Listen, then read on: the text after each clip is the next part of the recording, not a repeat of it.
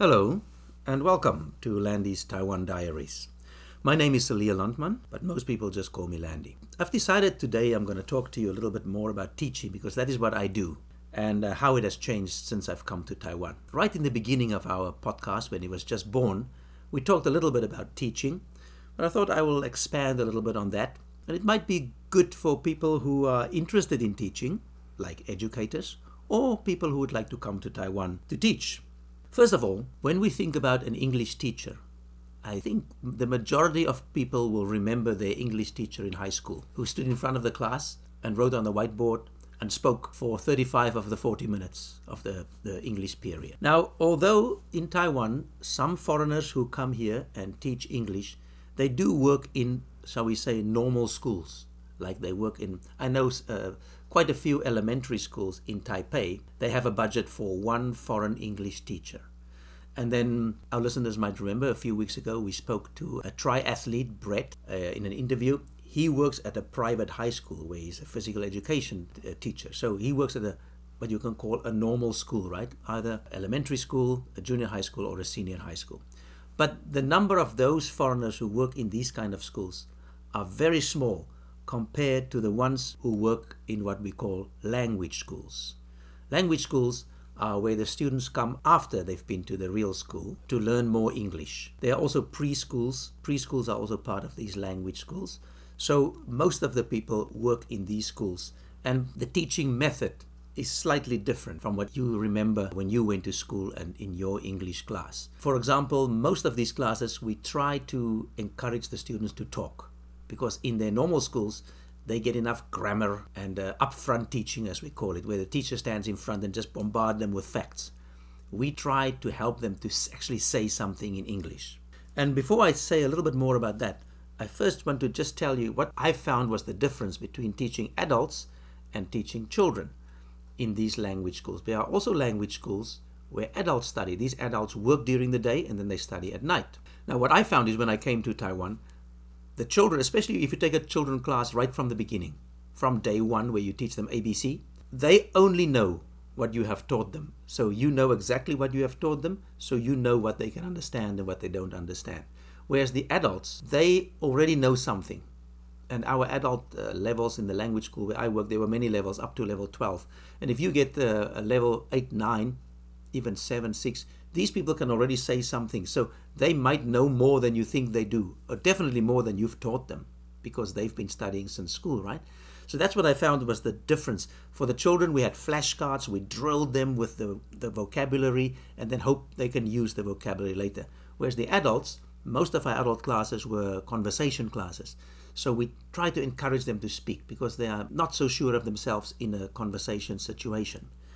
Okay, so that was what I found. And then, as you know, or as you might remember, I decided to teach mostly adults, and I stopped teaching children after a few years. And most of my classes are conversation classes. The Taiwan students have a very good foundation of the grammar. They learn it in elementary, junior, and senior high school, but they don't get many chances to speak. So that's what we did, or what we do to this day.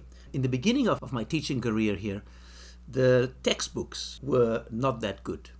I remember we advertised conversation classes, but the textbook we used was really not a conversation textbook. It was more like a 4 skills textbook. The 4 skills means grammar, listening, reading, and writing. And so what we had to do in those days, we had to create a lot of supplementary material. And the school where I worked was very, very good with that. The supplementary materials became actually more used than the book itself.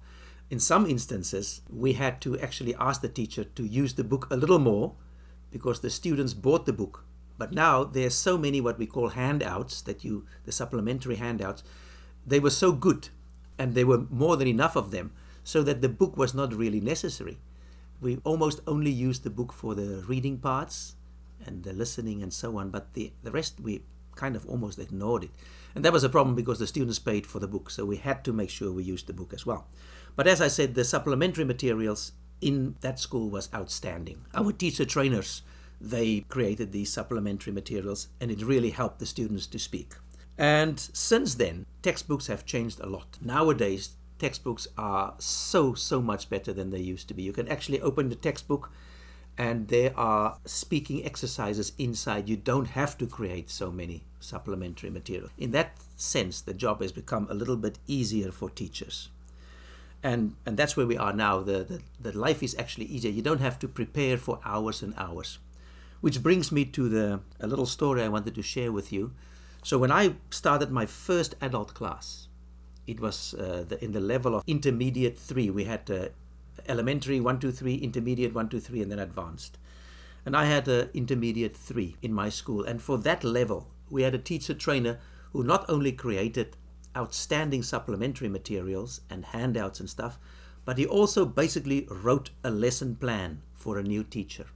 So I came in and I had my training in London, but you know, that training is just a foundation. You really learn by teaching in the classroom.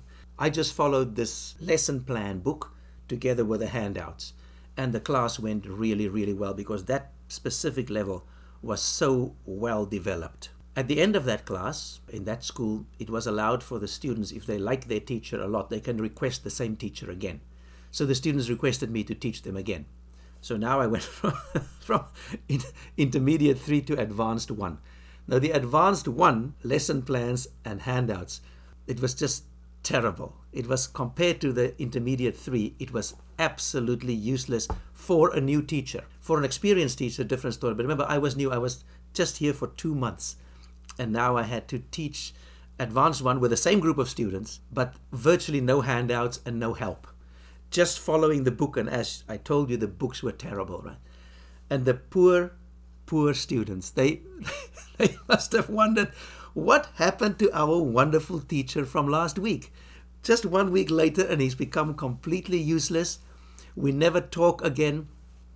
We never interact. We never practice our conversation. All we do is listening and reading. What happened to our teacher? I felt so bad for those students. And needless to add, at the end of advanced 1, I was not requested for advanced 2 because unfortunately I just didn't have the experience to make that book work.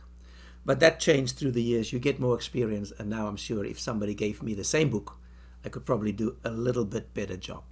Another story I wanted to share with you is if you have a fairly big class, like say over 20 students, and now with these new books, as I mentioned, there are lots of conversation activities inside, and they are for pairs or groups of 3 or groups of 4. So all the time you make little groups or pairs of people, and you let them speak to each other, whatever you say. For example, today we practiced, let's make a really simple example. We practice adverbs of frequency, right? How often do you do something? So you teach them, okay, here are the correct words. We say once a week, twice a week, 3 times a week, once a month, once every 3 months, and all those words you teach them. But now you want them to use it. So you make a list of questions with how often do you, and then whatever, right? Like how often do you eat out? How often do you go on a long holiday or whatever? And then hopefully they will use those words once a month or whatever, right? So if my students tend to always sit in the same seat in the class. Now, if you always let the student speak to the one next to him, it might get a little boring. Maybe the one next to him has a slightly lower level than him. He might not like the person very much. Who knows? So I try to mix it up. Sometimes I let them speak to the student behind them. And then sometimes I do other things. I just pair them up. I just say, Johnny, your partner is Susie. You two get together and talk, and so on and so on. Another way you can do this pairing up is to let them count. All right. Say, for example, I have 24 students.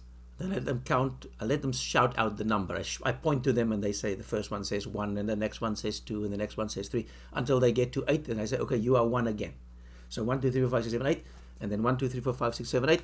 So now the 3 ones can become a team, right? It should be random depending on how they count it. So what I actually want to tell you after this long explanation is, one day I had 24 students and I wanted them to count from 1 to 8. So I said, right, let's find partners. I want you to count from 1 to 8. But the student who was sitting in the number 3 position, 1, 2, and then the third student, she was busy in her book. She didn't pay much attention. So she heard the teacher say, count 1 to 8. She missed from 1 to 8. She just heard the teacher say, count 1 to 8. And she thought she must do what the teacher says. So I said, okay, Ray, everybody understand? Here we go. So I point to the first guy, he says 1. I point to the second guy, he says 2. I point to this student, he says 8. I go, what? She goes, you said count 1 to 8. So I meant from 1 to 8, but she thought they must say 1 to 8, 1 to 8, 1 to 8, and so on. Anyway, the whole class had a very, very good laugh about that one, and it never happened again. So in the classroom, there are many funny and happy moments, and hopefully the students can have a little bit of fun and also learn something. So that's what I wanted to share with you today. I hope you found it useful if you are an educator or you're thinking about teaching English in a foreign country, and also that you like the stories and that one day you'll have many stories of your own. So that brings us to the end of this episode. Really hope you enjoyed it, and until next week, goodbye.